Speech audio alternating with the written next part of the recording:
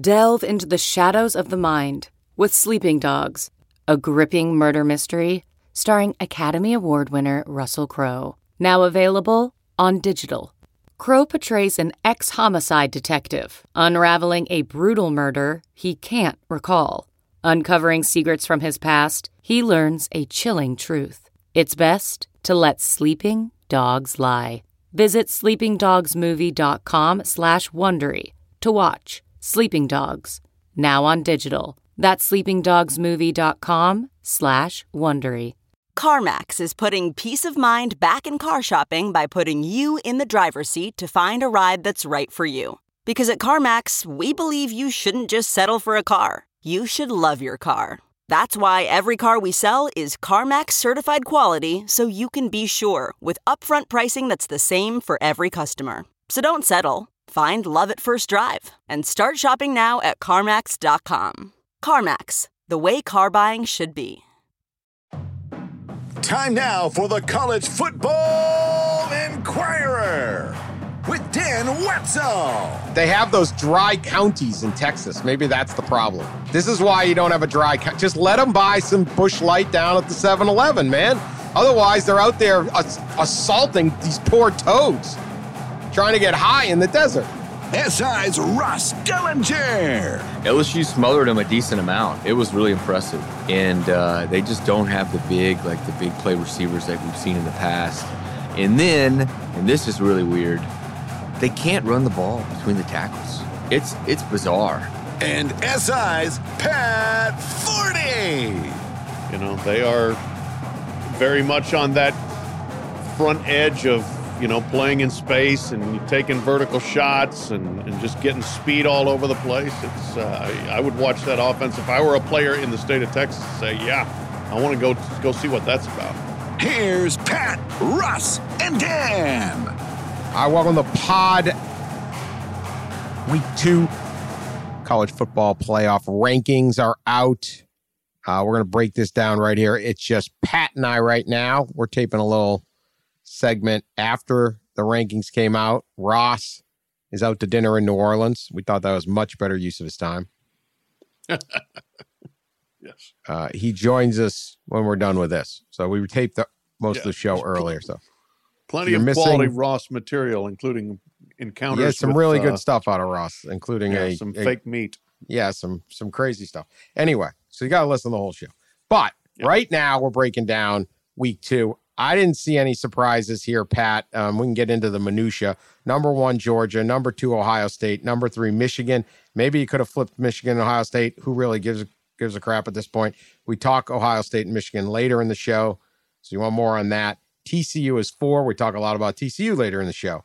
So that's the big one. Tennessee was not able to stay ahead of TCU at this point. I don't know what the use of that would have been anyway. TCU is 4. Tennessee is 5, Oregon 6, LSU 7, Southern California 8, Bama, Clemson sitting at 9, 10, and Mississippi at 11. UCLA 12 goes on from there. That's pretty much all the contenders. Thoughts? Anything stick out to you here?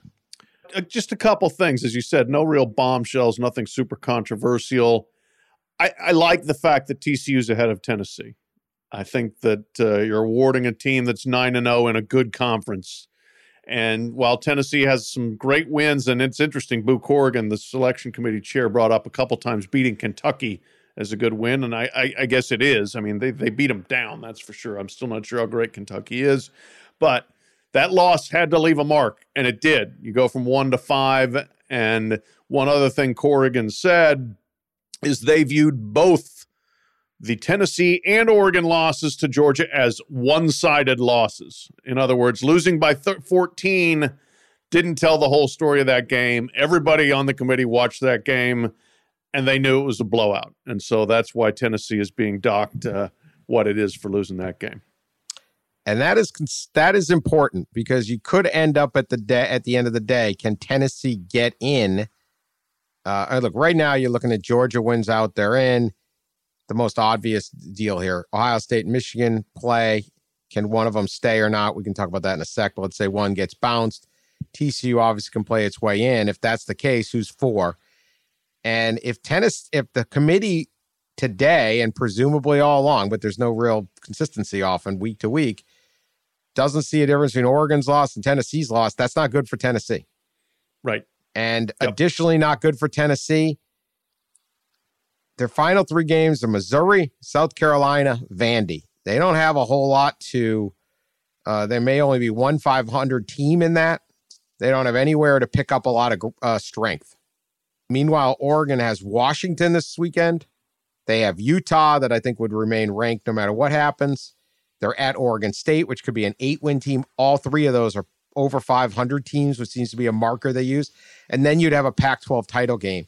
Oregon has a lot more that they can pick up late than Tennessee can.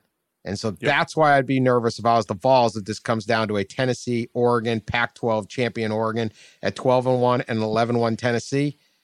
Even with the win over LSU, even with the win over Kentucky, even with the win over Alabama, I don't know if you can hold off the Ducks. Yeah, no, I think so. And boy, that'll be fascinating because obviously one was a 46-point game, and the other was it was 14. It was probably more like a 3 to 4 touchdown game.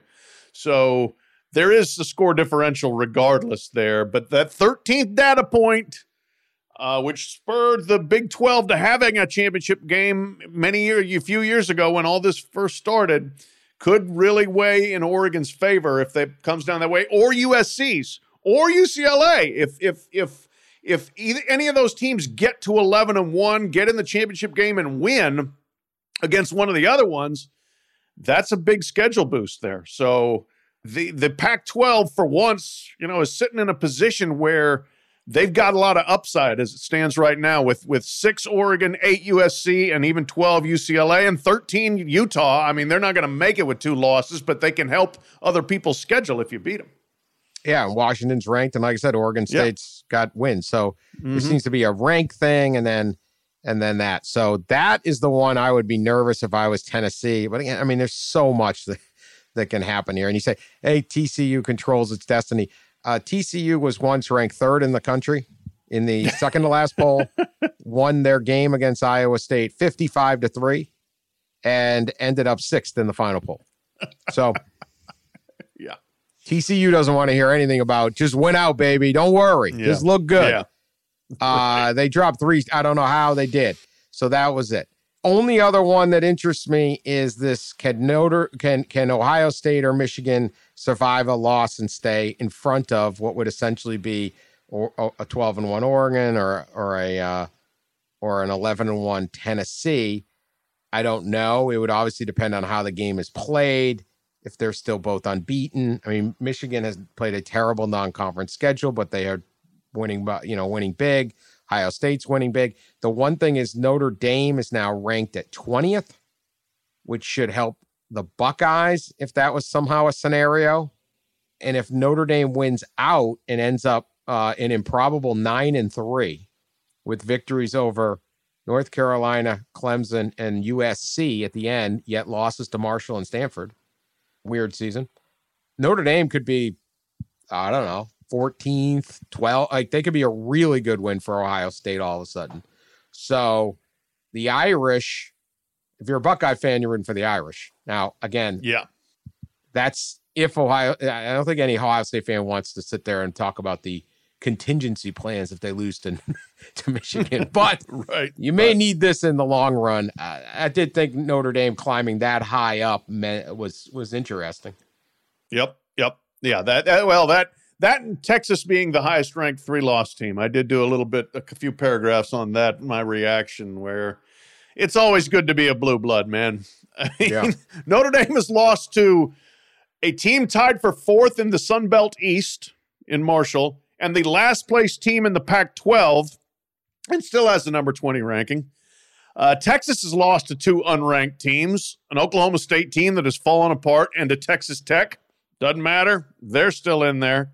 So it's good to be a blue blood for sure. But going back to your point there about Michigan and Ohio State, one other thing Boo Corrigan said, brought it up again, that non-conference schedule from Michigan has become a factor. I would still be nervous if I'm Michigan if you lose to Ohio State. how much that could come back to haunt. Not playing UCLA. I mean, if they had played UCLA, they're in good shape. We get to the only other thing I'll just mention and we'll end this. North Carolina has a chance to play NC State and Clemson left.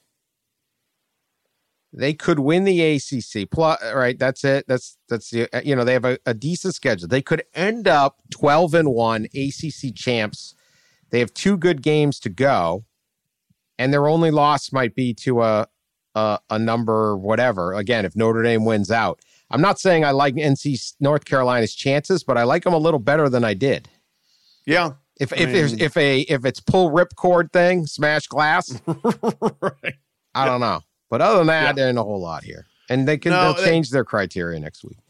Yeah, they quite well will. But I do think it's stacked against Clemson and Alabama, which we had talked about, and I think we're ready for a playoff where neither of them make it. The ACC is behind every other conference. I think they're dead, but Power 4, the other Power 5 conferences are all ahead of them. And then if you're Alabama, you got 3 teams in your own league ahead of you. And you've got, 2 from the Pac-12. You got 2 from the Big Ten. There's just a lot still in your way with 2 losses, and they don't. Other than Mississippi, they got nothing. They play. I think it's Austin Peay or some FCS team, and then they play one of the worst Auburn teams we've ever seen, and that's it. Unless you somehow make the SEC championship game, which would require LSU to fall apart. So they need LSU to lose both games. Yeah, I think Alabama and Clemson are done. All right, that's our breakdown. We'll see where it's at. There's only so much you can take out of week 2 because the criteria just goes up in smoke when it gets at the end. And really, is TCU going to win 4 more games? I don't know, but we're going to talk about TCU. So here's the rest of our podcast. All right, let's talk about this TCU-Texas game coming up. Game is in Austin. Game day will be there. It's the second time TCU has had a game day. It's just both on the road this year. They've had them before, though, for their games. Everything at stake for the Horned Frogs. They are going to be at least a touchdown. They're a 7-point underdog right now. We'll see what they end up. This, to me, in historical purposes, feels like the latest biggest game in the history of the program. I'm not going to say it's the biggest game in the history of the program because, they won the Rose Bowl. They won games that got them into the Big 12.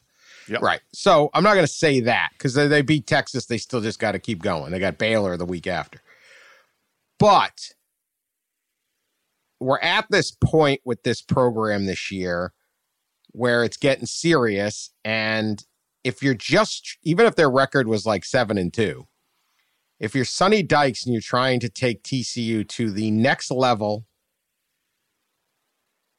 there's nothing better than beating Texas. Everybody's watching in the state of Texas, which is where I just looked at their recruiting class. They have 20 kids committed, 17 from Texas, as you'd expect. Nothing is that seal of approval more than Texas. This will get huge television ratings in Texas. It might be the biggest game in the state of Texas this year, since Texas and Texas A&M don't play each other anymore. So it's this huge moment for the TCU program to maybe show people we're going next step, namely recruits, namely where this is headed.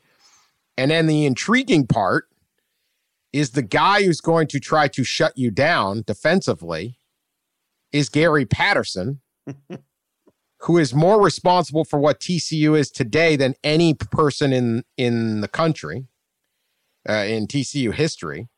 He's the one that got you to the level where you could get into the Big 12, where boosters would put down 105. They raised $107 million once in a week to rebuild the stadium. And one of his famous things was making the Texas game the priority for Texas Christian. And they'd always say design defenses in the summer to beat Texas. How are we going to beat Texas? So fascinating. You then fire the guy after 21 years of basically the most important person in the history of the program, and they probably could rename the stadium after him or something, if that's possible, or something. Is his name on the field? It might already be. He's got a statue outside. He's got a statue outside. There's nobody bigger. But now this guy can ruin what is your most important season, at least since that Rose Bowl, with Andy Dalton going 13-0. There's a lot happening here, man. This is a Texas Texas soap opera going on, Pat. Yeah, a lot of storylines, a lot. And the guy that Patterson worked with arm in arm to expand the stadium and help make them marketable on a bigger scale was Chris Del Conte, who's now the athletic director at Texas. Right. Now, he didn't get fired at TCU. He left TCU to go to Texas, but still a lot of ties back and forth. And yeah, the Gary Patterson part of this is just fascinating because he is the program patriarch. He's the guy, who deserves most of the credit for bringing them up to a level where they could be in the Big 12 and not just be in the Big 12, but compete and win. And they did push him out, and he didn't want to go. And it was ugly last year. It was ugly. I mean, basically, Patterson said, if you want me gone at the end of the year, I'm leaving now. Forget it. We're not having some nice, warm, fuzzy send-off. I'm out. And then he ends up at Texas. And I was, joking in the offseason without really joking that, his unofficial title is analyst in charge of TCU. They've got so many people there that they can just say, take 10 months and get us ready for TCU. It'll be a labor of love for Gary to beat his former team.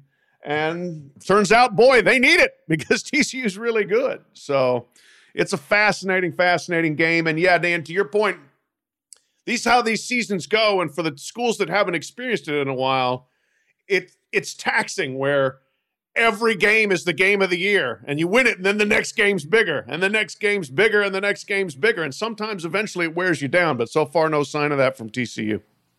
Yeah. These, the TCU people, they really hate Texas. I picked up on that pretty quickly when I was there this past spring. It's like it's a real hate. I remember the AD there, Jeremiah Donati. He mentioned, he's really close with Chris Del Conte, the former AD at TCU, kind of came up behind him. And during one I think maybe it was last year's Texas TCU game, it was at TCU, and Del Conte was in the visiting AD suite, and Donati went to go visit him and just say hello. And at the door of the visiting AD suite was 2 police officers guarding the door because Del Conte was not playing around with the threats and things that he received from TCU people, for one, while leaving several years ago for Texas, and 2, leaving the Big 12 for the SEC. So there's there's a lot of there's a lot of hate here and a lot of interesting storylines. Goes back to the Southwest Conference, right? Too. Yeah, oh yeah. Yeah. Right. Southwest Conference breaks up and Texas has enormous pull. That's right. And who do they put in the Big 12? Right. They take Texas Tech, right? Mm-hmm. And there was this whole bit on that. And so, and they believe, I think TCU people believe that they, Texas and others in the state tried to keep him out of the Big 12 too. So there's absolutely. There's a lot of hate here and a lot of storylines. It's pretty juicy. I think I'm sure there is, many, many kids that are sitting there saying, I want to go to Texas or Texas Christian. There's that too, just the regular students. It's all there. Yeah. It's all there. No, historically, Texas just dominated TCU. TCU had some glory days in the 30s, back when Dan Jenkins was around. And then, forever after that, Texas just completely dominated. TCU was terrible.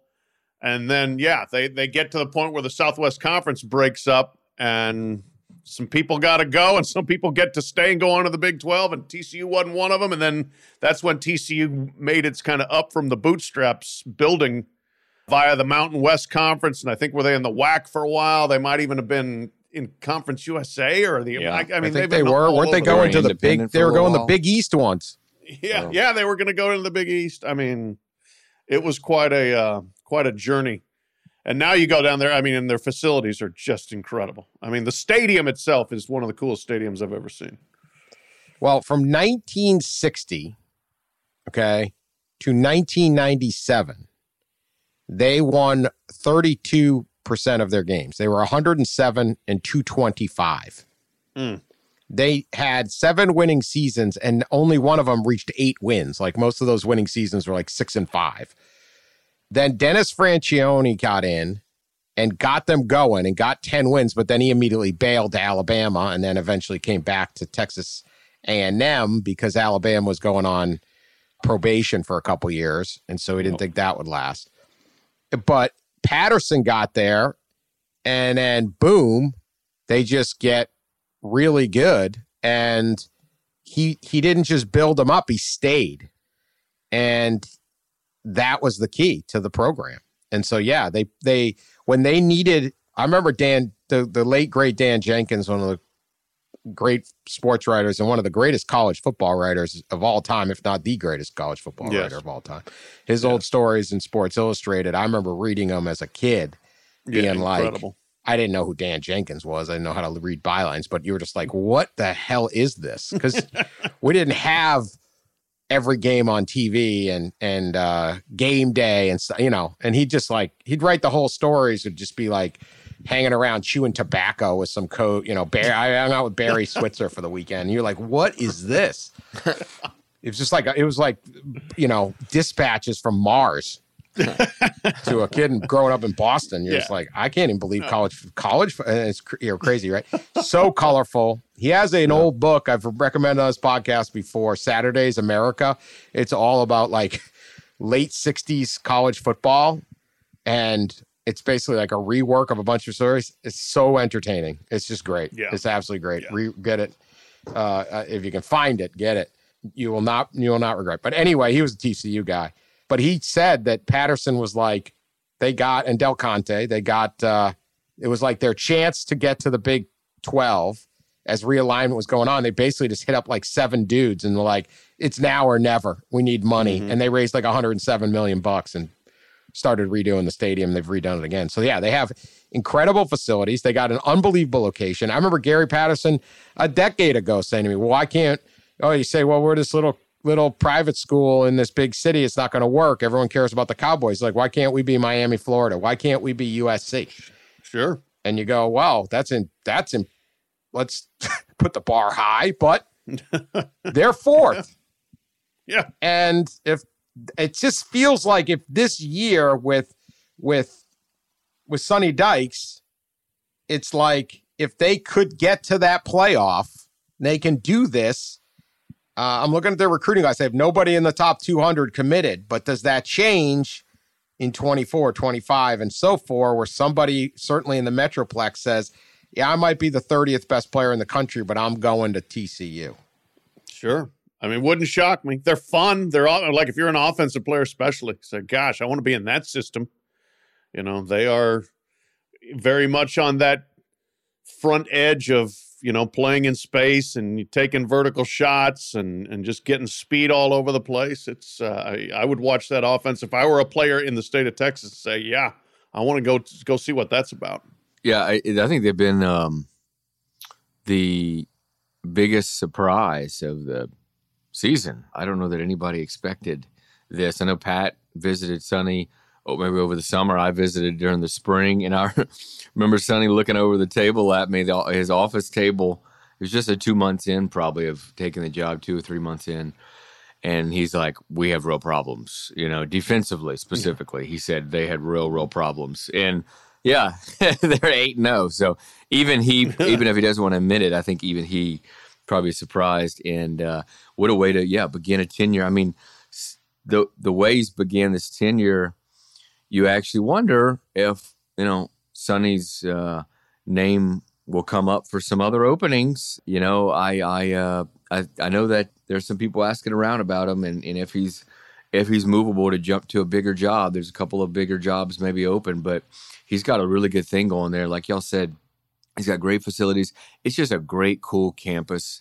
It's located right in the middle of like the most talented, richest area there is outside, I guess, of Lambie, South Florida or something, but maybe Atlanta. Yeah. It's right there. It's probably like number 3 behind those. Yeah. And it's you can get anywhere and go anywhere and come from anywhere, with the airport. Close to the airport. It's got everything going for it. Yeah. And you're not Dallas. You're not. What do Fort Worth people say about Dallas? They say if you want to come to Texas, come to Fort Worth. If you want to go to Atlanta, go to Dallas. I love it. Del Conte said that to me, and I'm like, are you sure you want me to print this? Oh yeah.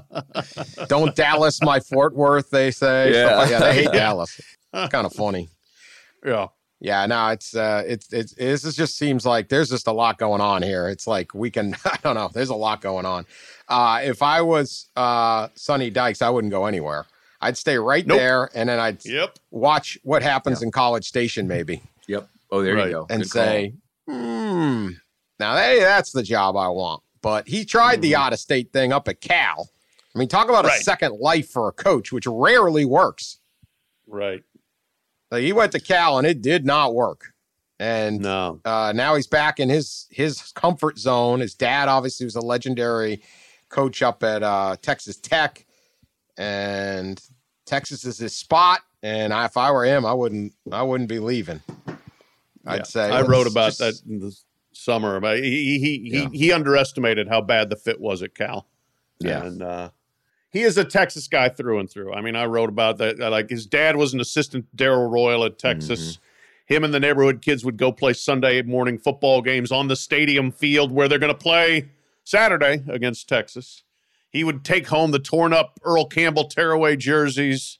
He was in high school when the Friday Night Lights crew was going in Odessa. His dad was coaching in Midland. Yeah, Midland. They coached against Odessa Permian. So he has deep Texas street cred. Well, I don't know whether this is what is causing this, but the excitement over TCU, as we mentioned recently, if you find a horned frog out in the wild, or a whole bunch of frogs, including the Sonoran desert toad. Oh yeah, famous. If you lick the frog, the secretions of certain frogs, including apparently the horned frog, can cause euphoria and strong auditory hallucinations.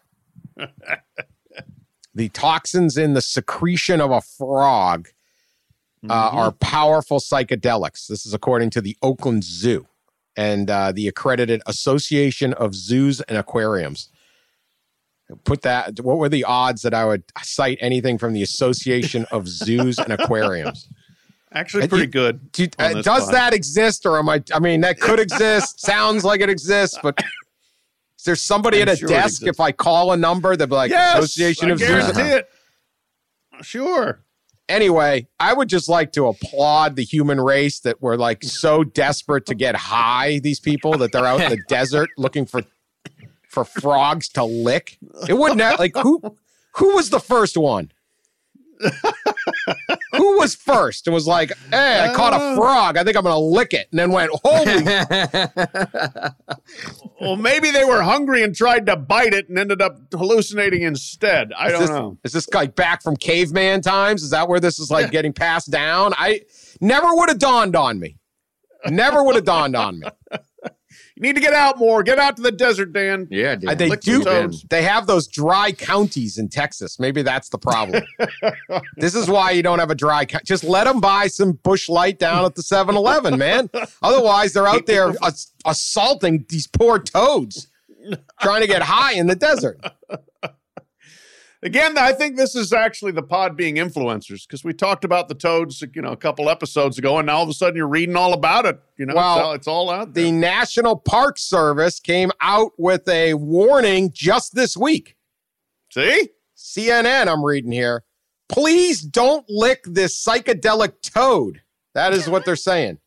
The National Park Service has warned to refrain from licking the Sonoran desert toad, among others. I think the National Park Service are pod listeners. They are. All the national parks. Yeah, just the other day, Rocky Mountain National Parks gave us a review. No, I don't. So you can get high, but the toxins can also make you very sick if you touch the toad or put one in your mouth. All right. This is the warning. Good Please refrain from licking the toad. Are these toads located in a certain place again? Where are they located? Just is it a certain place? Sonoran Desert. They're known as they're also known as the Colorado River toad. Oh. Okay. I don't know if this is the horned frog. To me, the frog is the frog. I hate when we divide by, culture and stuff. Frog is a frog. All frogs are created equal. They literally have a picture of this. Yeah. You're not respecting the individual dignity of the Sonoran Desert toad. Okay. Maybe I should. Am I being racist against the toads? I don't know. Yes. Don't lick any toad. I don't care if one's hopping in your backyard and you live in Maine. Right? So go Horde Frogs, right? Horde Frogs, big year. Let's not overstep what we're trying to do, at least until let's put it this way. If they make the championship game, then everyone should just have a huge party. They make the playoff, like they should import like 1,000 toads to TCU campus and cancel classes. Let's let everyone get whacked out. TCU's in the playoff. If they make it and go to the Fiesta Bowl, that's the desert. There's probably the Sonoran Arizona. Desert. Yeah, there's probably some desert toads Could be out there. Problem. Good God, people. Good God. I mean, people are just out of control. All right. Searching for NBA playoff coverage? We've got you. The Old Man and the Three, presented by BMW, gives you an inside look into the world of sports. Hosted by former NBA sharpshooter and Duke legend J.J. Redick and sports writer Tommy Alter, The Old Man and the Three offers unprecedented access to the league. Tommy and J.J. discuss the NBA and interview some of the biggest names in the league, like Devin Booker and Luka Doncic. NBA final season is the perfect time to dive in, and you can listen to The Old Man and the Three wherever you get your podcasts. To hear episodes brought to you by BMW. Push the limits this NBA season with the brand that set the ultimate standard. BMW, the ultimate driving machine. Other really good big game this week, and it has playoff implications. Ole Miss is hosting Alabama.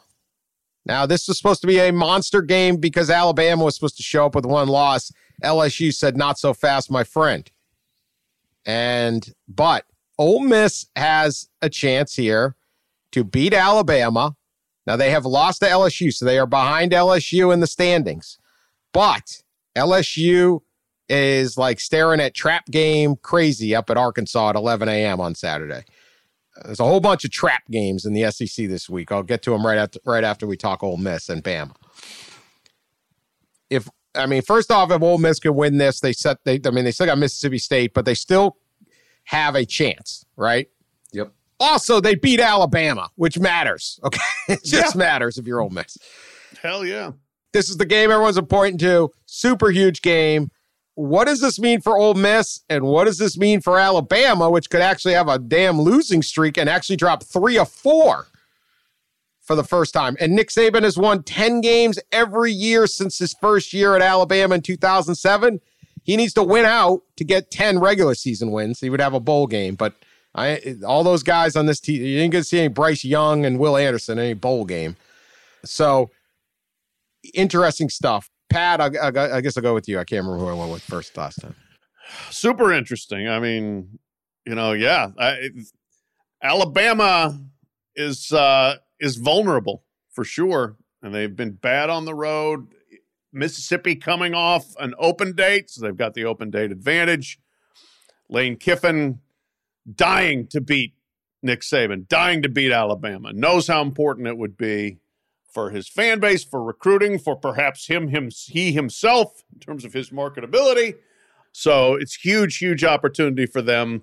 And yeah, look, in the past, Alabama has always responded one way when they lose. They come back out smoking, They come firing back because I've always said coaches who hate to lose more than they like to win, they rarely have losing streaks because it bothers them so much that they will absolutely drive their team as hard as possible for the next game. That's how Rick Pitino was. Rick Pitino was the sorest loser of all time, and they rarely lost 2 in a row because he would just ride them mercilessly till the next game. And I would imagine that's what Nick Saban has been doing this week at Alabama.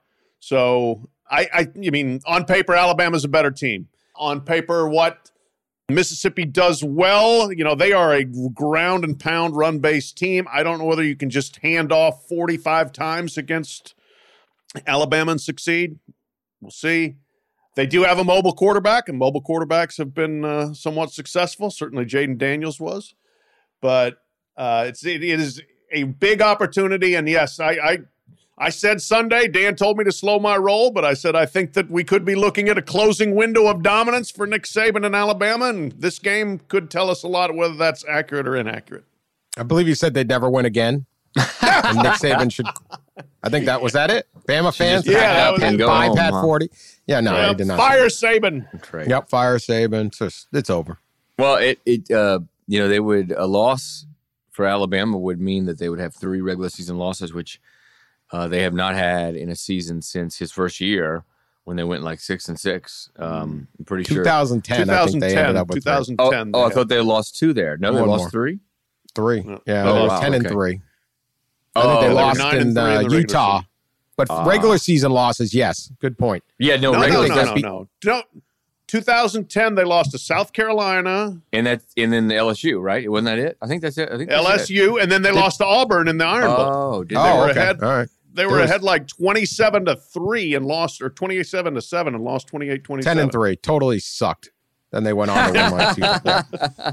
Yeah, you're right. Yeah, that was that. So this will only be the second time. Okay. Yep, sure did. Lost 28-27 to Auburn.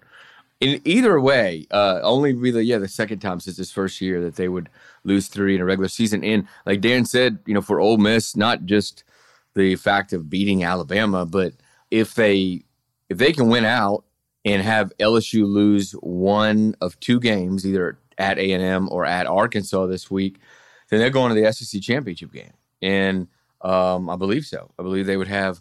Oh, yeah. And if they win, they're getting to the playoff. Right. Yeah. So, and they have never, the only SEC West team outside of A&M, right? A&M and Ole Miss are the only 2 SEC West teams to not advance to the SEC championship game at some point. And so that's always been a thing. I think in Oxford, they've been so close to that a couple times and have fallen.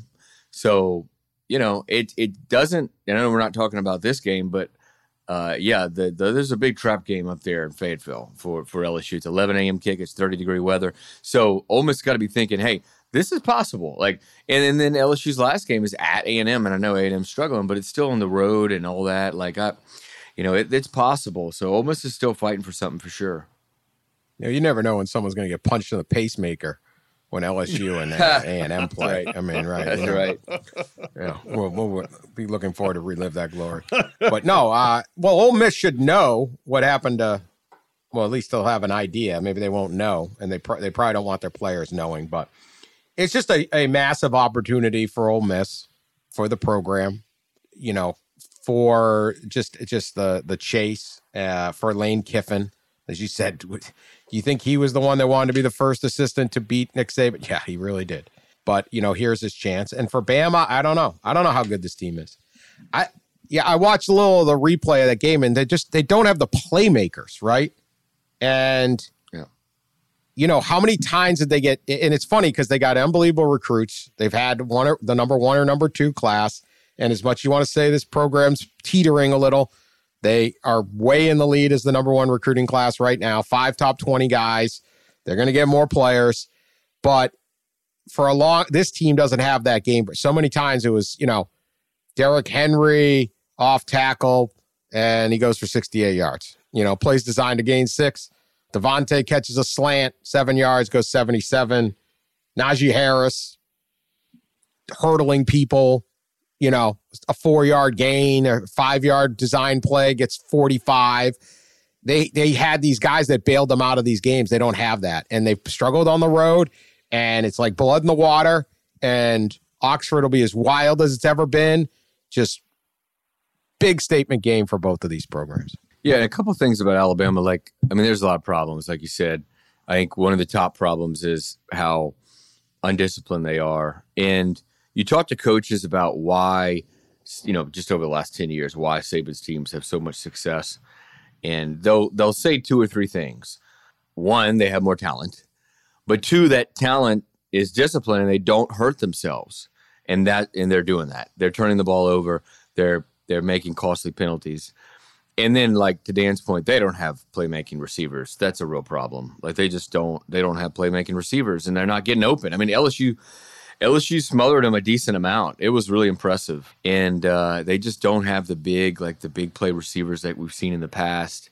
And then, and this is really weird, they can't run the ball between the tackles. It's bizarre. They can't run the ball. And God, we've seen, the Nick's first 8 to 10 teams at Alabama. That's what they could do so well. My God, better than anybody. And this team cannot run the ball between the tackles. So they get in the red zone. They had to kick 3 field goals against LSU. They could not run the ball. And one other area, too, where they're lacking glaringly compared to past Alabama teams is defensive takeaways. I mean, Saban's teams have always had a massive turnover margin. Massive. And I had the stats in the dash this week. They average, from 2008 to 2021, they averaged 25 takeaways in usually 14 games, 13, 14, 15. So more than one a game. Right now they have 6 in 9 games. They are tied for 127th nationally in takeaways. And that's with Will Anderson. That's with Dallas Turner. That is with a secondary of a bunch of 5-star guys. Like, they're just not taking the ball away. And that's one thing, if you remember, a couple of years ago, like 2018 or whatever, they scored like 6 or 7 defensive touchdowns. They would turn potential close games into routes with pick sixes, fumble, scoop and score, whatever. And they're just not getting any of that from their defense right now. Well, I still might pick them to win this game. I might too. I think I am going to pick them to win the game. Yeah. Exciting games. Exciting game. I hate picking Alabama, but Sean's going to put that damn thing on the game because it's got to. I've been wrong about Alabama the whole year. So, yeah. But other trap games, the SEC's really is the other. We talk about the LSU at Arkansas. One thing about Alabama LSU is it's such an emotional, physical game every year that now you got to come back. And 11 a.m. up in Fayetteville. The other, Georgia is visiting Mississippi State. And look, anybody who watched Georgia last week is not going to sit there and say, "Oh yeah, well, you got to do some talking into to think Mississippi State." But Mississippi State is a good football team, and number one showing up. And Stark Vegas is going to be rocking, and Mike Leach is going to be. It's all going to be there. And Georgia's this is a test. This is not just, and you're coming off the big game. And everyone's crowning you national champs, and you can't play the disrespect card anymore. A lot could happen in the SEC this weekend. Yeah, I mean, it is interesting. Not only this weekend, but then the next weekend too. Georgia is at Kentucky. You got back-to-back road games, and they will be challenged in both those both the venues. Because the home team's going to be super excited to have them there. It's going to be cowbell hell in Starkville. The one thing too is, like, the game, I think Kirby Smart put last game a lot on his secondary. Like, you guys man-to-man on islands against the best receivers, let's go. And the emphasis was so heavy on that. Now those same people got to turn around and cover a team that's going to throw it 50 times.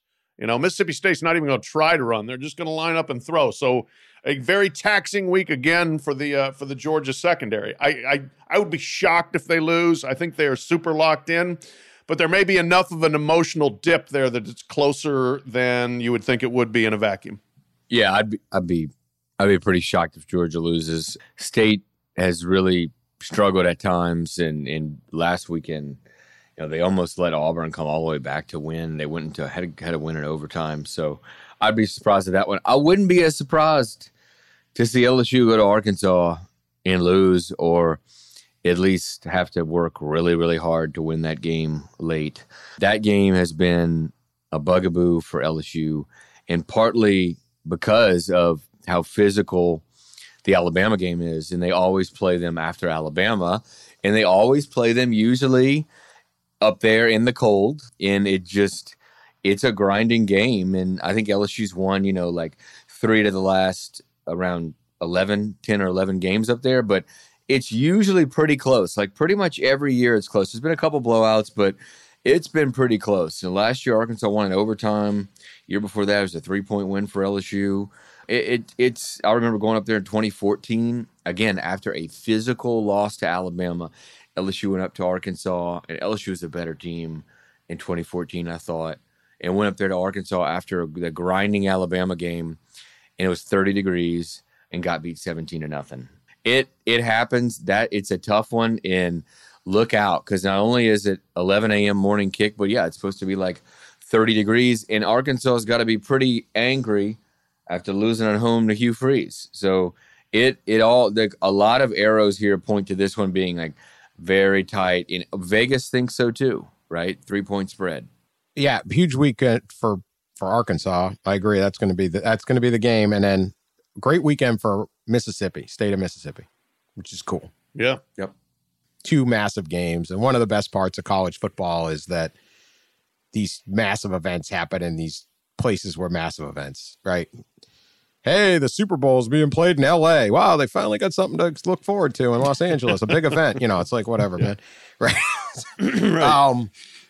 Here we go, right? It's like, this is great. These 2 little towns, have you ever done that drive between them? And anything there? Ross knows he's from Mississippi and went to state. Nothing there. No. Nothing there but some speed traps, which I watched my cousin Vinny. I know that was about Alabama, but as a northerner,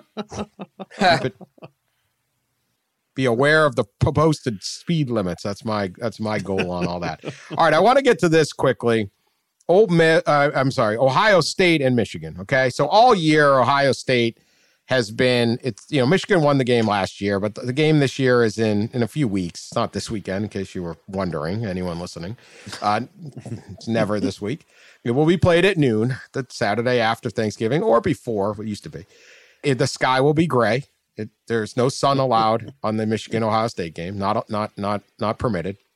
But Ohio State's been like, well, Ohio State's the better team. Ohio State's going to be the favorite. The game's at the Horseshoe.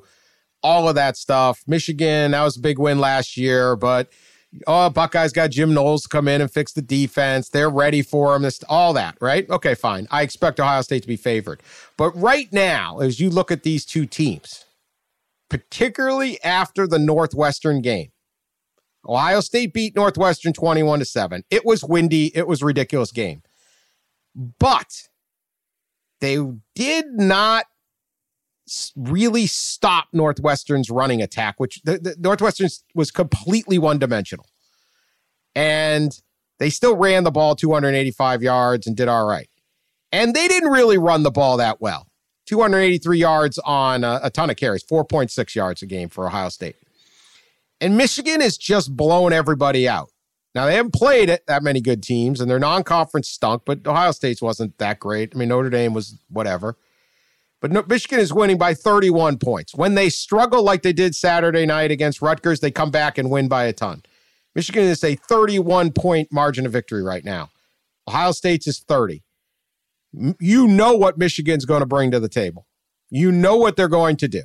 They are going to run, and they might play action. Well, they're going to have J.J. McCarthy run, and then they might play action a little to J.J. McCarthy, and he's got a couple receivers, or it's Donovan Edwards out of the backfield.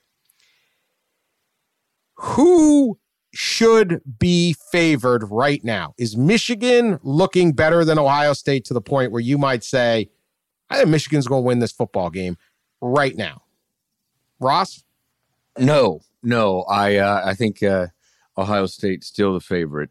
And a lot of that probably is because of the brand of the kind of like football they play. Obviously, this is 2 different kind of offensive philosophies.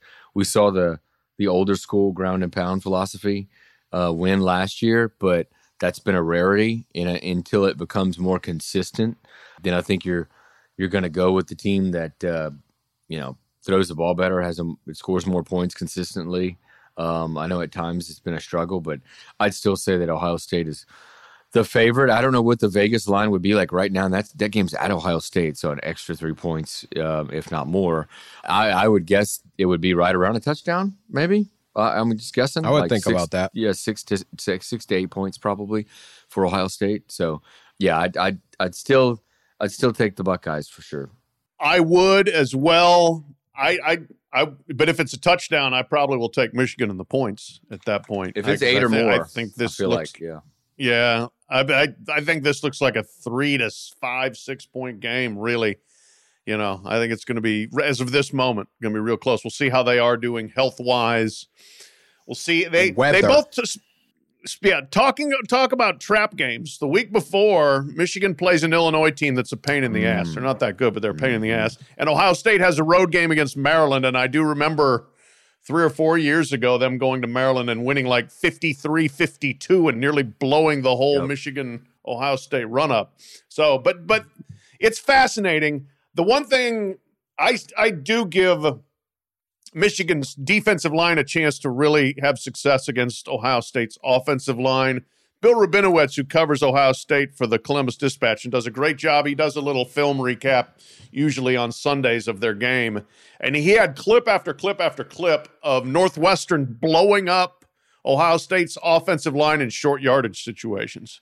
Just hitting gaps, knocking them backwards, stopping them on 3rd and 1, 4th and 1, tight ends not blocking, etc. And that's Northwestern. And while Pat Fitzgerald is a very good coach and knows how to coach defense and was ready for that game, he doesn't have the creatures that up front that Michigan does. So if it gets like that, if it's bad weather, hey, late October or late November in Columbus, Ohio, if it's windy, if it's cold, whatever, and you got to play a ground game, then I think it tilts more towards Michigan. But for now, I still think Ohio State, more explosive and playing at home are the differences.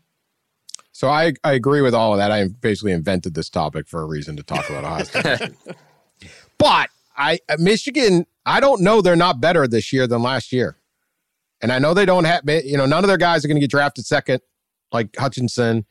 And I don't know. But you watch their games, and every guy in their team is good. And, man, they not playing a non-conference game, canceling that UCLA game is such a massive disservice to this program because I think they beat UCLA soundly. And if they do, they're arguing for number one. Instead, it was just they played nobody. And so I don't even know if anyone's paying attention to their games. I don't know if anyone's paying attention to Ohio State games, but their style of play travels. When you watched Ohio State, okay, it's windy, it's crappy weather, it's Northwestern. All right, shift gears. CJ Stroud's not going to throw it 45 times. Fine, let's just blow them off the ball. We're the Buckeyes, right? Didn't really happen. And that's what I think Michigan would have shifted and beaten Northwestern Sound. If it's last year it snowed, if it's bad weather, if it's all there, can Ohio State do this? Are they Sunshine Patriots, right? Or as Sunshine Warriors, Summer Warriors, Sunshine Patriots, right?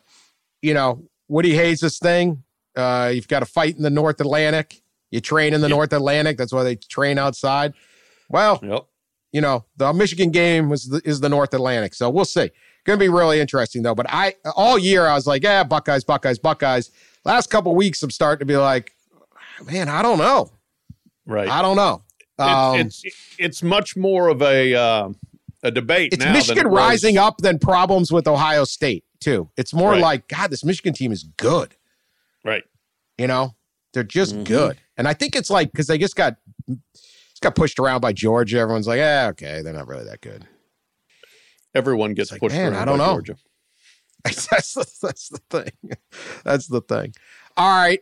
Story, 2 things we got to get to here. One, there was a man in Philadelphia, kind of a spirit animal of ours. This one was brought to us with a great enthusiasm, and boy, does it fit. Yeah, Alexander Tominski. He's works in the. I think he's a waiter, or maybe he's a cook. I think he's a waiter at a restaurant in Philadelphia. But he decided to take his own food challenge and eat a rotisserie chicken, an entire rotisserie chicken, unseasoned, no sauce, no sides, one a day for 40 days. And many of the days, all he ate was one rotisserie chicken. He would sit down and just eat a rotisserie chicken with nothing on it. That was it. And he lost 16 pounds in the process. So that's, it's white meat pretty much, except for the parts of it. Healthy. But he ate the 40, and then the final day, he took pictures. He became a sensation in Philadelphia and all over, known as the Philadelphia Chicken Man. And the final day, he had a rally at an abandoned wharf in Philadelphia, where he brought the the videos and the pictures are great. Showed up in a muscle T-shirt and devoured the final rotisserie to a huge crowd of supporters who cheered him on as he ate his final rotisserie chicken. He said, quote, "I felt like it was something that had to be done." For sure. Absolutely. Yeah. So it was a rotisserie chicken and seltzer water. That was it. Now, he did say he did eat a few other meals. If it was just the rotisserie chicken a day, but then you also had like a lunch that was different or something, that I'd feel a little differently. But Pat, could you eat a rotisserie chicken every day for 40 days? Just the rotisserie chicken. If I had to, like if somebody said this is your only path to survival, yes. That was clearly not Mr. Tominski's situation. It was the right thing to do, Pat. It was the right thing to do. Oh, that's what he called it. The right thing to do. What does that mean? Exactly. Not for the 40 chickens that gave their life, buddy. Right? Yeah. It means it was the wrong thing to do not to do it. So there you go. Yeah. Oh, my God. No carbs, no vegetables for 40 days. Yeah. You know who could and would do it is Pete Thamel. Pete was a rotisserie chicken fanatic. I don't know whether he still is, but but he was like a good cook too. Like he would foodie it up, and he had a lot of different things. I love rotisserie chickens, and I eat them often. Actually, everyone does, right? I'm a big fan of rotisserie chicken. You go to the grocery store; it's already cooked. Perfect. That's right. That's right. The chicken. I mean, eating that's the thing with me. Like, I kind of embarrassed to say this, but I'll probably eat a half a chicken a day.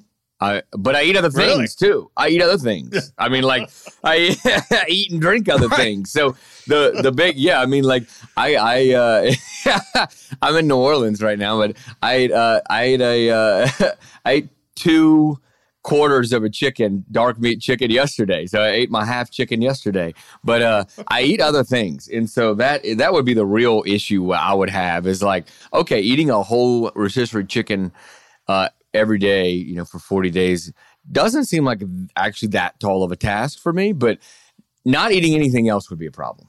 That's it. If you just took the chicken and you used the cooked chicken in chicken Caesar salad, or you smother it in barbecue sauce and make a side or whatever. No problem. He just ate the chicken. The last day on the abandoned wharf, he played Bruce Springsteen's "The Streets of Philadelphia" to count down the final bites. And then the last line of the song is like, "Ain't no angel gonna greet me. It's just you and me, my friends." He stood up and screamed it as he ate his last bite to the cheer. He says his body needs to heal. Yeah. So no more chicken. And he's going to get sushi. And if you want to know how ridiculous this entire thing is, that a random waiter in Philadelphia could just decide to have a chicken challenge. I'm reading the New York freaking Times about this story. Yeah. A guy gets up one day and says, "I'm going to eat chicken every day for the next 40 days. He actually was going to do 30, and then he extended it. 40 days later, he's in the New York Times. Yeah. There are often some things I read or see that go on around the world, and I'm like, always think like if an alien spacecraft were to land here and see what we were doing, they would pack up things and say, "We're getting the hell off this planet. Like, we are not sticking around here." Like, an example, this happened this past weekend. I was in Baton Rouge for the LSU-Alabama game, and I'm walking with some other riders through the LSU tailgate, and I'm like, guys, what if an alien landed here right now and saw this LSU tailgate, all these people drunk, like eating and drinking and going to some event at some mammoth, like concrete structure with 19-year-olds playing with a ball, and they're like, yeah, they would leave. They would like, we got to get the F out of here, man. Like, these people are crazy, It's like, this is one of them. Like, could you imagine showing up and this guy's just eating chickens in the middle of some deserted abandoned wharf? A wharf. Oh my abandoned God, wharf. all the places. Off like the Delaware River, yeah. Yeah, dock on the river, yeah. We are. And they were chanting, society. "Eat that bird, eat that bird." Yeah. Unbelievable. Like, what is wrong with us? I mean, that's the aliens. Like the alien scouting report would be 2 words: weird, unintelligent. Yeah, like this planet is just too dumb for us. Do you ever walk like you walking down like my back walk has got this, it's usually clear, and then every once in a while there's like 1,000 ants on it at like one random day. Yeah. They're all out like for whatever reason, and they're all climbing. I'm like, what is going? Maybe that's it. That's like the LSU Bama game of the ant world, and I just don't know about it. I'm like, what are they all doing? How do they know to all come here at the same moment? There's not like I didn't leave like a piece of steak there for them to all eat. Yeah. It's like I don't know. Yes. There's an LSU Bama game of the ant world. I guess ant world Bama. Yeah, it's something. All right, finally, I know we're running a little long, but you got to get to this. People's Court. All rise. The Honorable Judge Wetzel, Judge Forty, and Judge Dellinger presiding. This is the People's Court. The Daily Mail brings us this. Of course, big controversy. Farmers in England, now or United Kingdom or whatever I don't know, England, British. I never get all that, whatever that is. They're over there. These across the pond. Yeah. Yes, across the pond, right? Because they do all this stuff. World Cup, they split up. They won't they could have a killer team. Could absolutely have a killer team and win this thing. But like Wales and England won't get along and share players. It's like, what are you people doing? All right. Anyway. It's the Auburn, Alabama of World Cup soccer. Like, they just hate each other too much. Anyway, if you just teamed up. The farmers in Britain are arguing that the government of Britain should ban the ability of vegan products, plant-based products, to use the terms sausage, bacon, and steak, right? So you can have a plant-based, like a veggie sausage, right? Yep. Plant-based bacon. Okay. And they're arguing that this should not be allowed. Here's one guy. There should be a new rule saying vegan products cannot be called sausage, bacon, or steaks. Apparently this is what they do in France. He said, you'd think we'd have trade.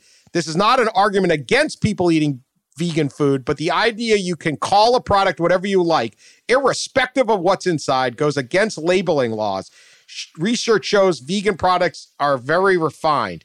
Calling something a veggie sausage is a sales tactic, as the producer thinks it will sell more than it is if it's called a vegan stick. That would be true. I'm not eating a vegan stick. Yeah, I'm not eating a vegan stick. That sounds terrible. Veggie sausage, I'm like, whatever, right? Another said they need to be clear that they are copying it from peas or soya protein and not a version of sausage. This should be illegal, all of that. This isn't chicken, plant-based pieces, all this stuff. Plant. I'm looking at an ad here. Plant bacon, right? They don't want any of that. So, Justice 40. Do the farmers of Britain have a case? Should it be illegal to declare something a sausage if there is no meat in it? Or whatever else, bacon, is that allowed? Or should the plant-based people, if a sausage is whatever the hell you make it? What we do as jurists here in the People's Court is we rely on past legal precedent, right? Mm-hmm. And we established a precedent that Texas Pete hot sauce can be called Texas Pete without being made in Texas. It can be made in North Carolina. And so by that precedent, yes, you can call it sausage even if doesn't have meat in it. You can call it bacon, and it's up to the dumbasses that are buying it to figure out what they're buying, okay? If it says it's made with soybeans, then you're not buying meat sausage. It's on the people. It's not on the vegan people. The vegan folks, via Texas Pete precedent, are okay to call their stuff sausage and bacon. Boo. Justice Dellinger. I am siding with the farmers. And let me tell you a story about why I'm siding with the farmers. And it's because of a personal experience. For years, I have gone to Starbucks, every other day or so, gotten my coffee, and usually gotten the same sandwich, the Impossible Breakfast Sandwich. It was really good, right? I got it for like 2 years. I ate this sandwich, and I thought, my God, this is the best sausage patty I've ever had. It's amazing. No wonder they call it impossible. It's so good. And it's good for you, too, because I've looked up the protein and the calories and all that stuff. And then I'm eating it in front of my uncle one time, about a year ago. And he said, what you got there? And I said, an Impossible sandwich from Starbucks. Have you ever had it? It's really good. He said, ew, that's plant-based. And it was a rude awakening. And I'm one of the dumbasses who didn't realize for 2 years that I was eating a plant-based. And so guess what now? Because of the way I'm made, I've never had it again. Never had it again. Never had it again. So no, farmers are right. You can't be calling this sausage if it ain't from a pig's ass or a pig somewhere or some pig. Okay? You can. So and then I went back and I told this story to my wife and she's like, Russ, you've never heard of Impossible Meat? And I'm like, no, well, yeah, I have heard of it. It says Impossible Meat. It says meat. So it's got to be meat, right? No, this is wrong branding, misleading the consumer, the dumbass consumer like me. What was the harm in eating the veggie part? That's the funny part, right? It's like, and we've got some now vegan you got friends. A fatter, exactly. not as healthy one. We got some vegan friends. That's right. We got vegan friends, and I've told them the story. They're like, "You stopped eating the sandwich?" Like, yeah.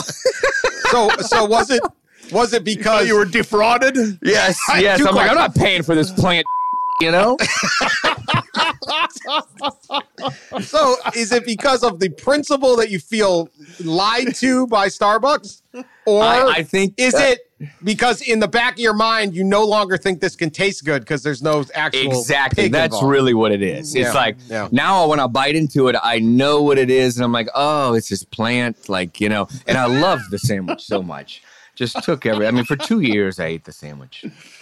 Well, I mean, that is this is why you build consensuses on these things and you have oral arguments and stuff. I don't know if I can go against that. My original opinion is you say the sausage, it has to come from a pig. Okay, fine. Bacon has to come from a pig. Well, we have turkey sausage. Yeah. Turkey bacon. Right? It's classified as turkey though, but yeah, I mean, yeah.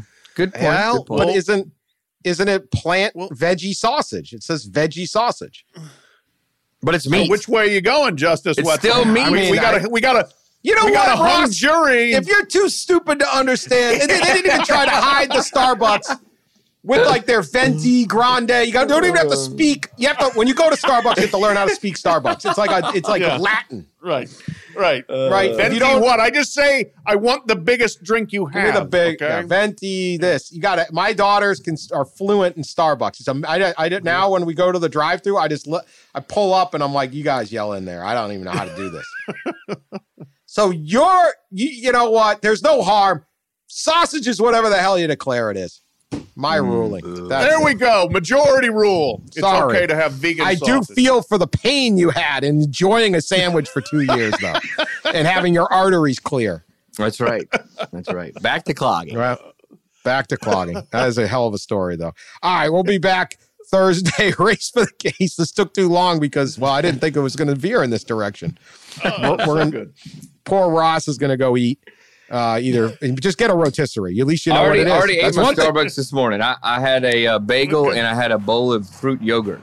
There you go. Wow. Real yogurt came from a cow. I believe it came from a cow. Yeah, that's true. You got to. I'm confused. You hope. I'm confused. Well, you hope. All right. We'll be back to pick the games. Talk to you later.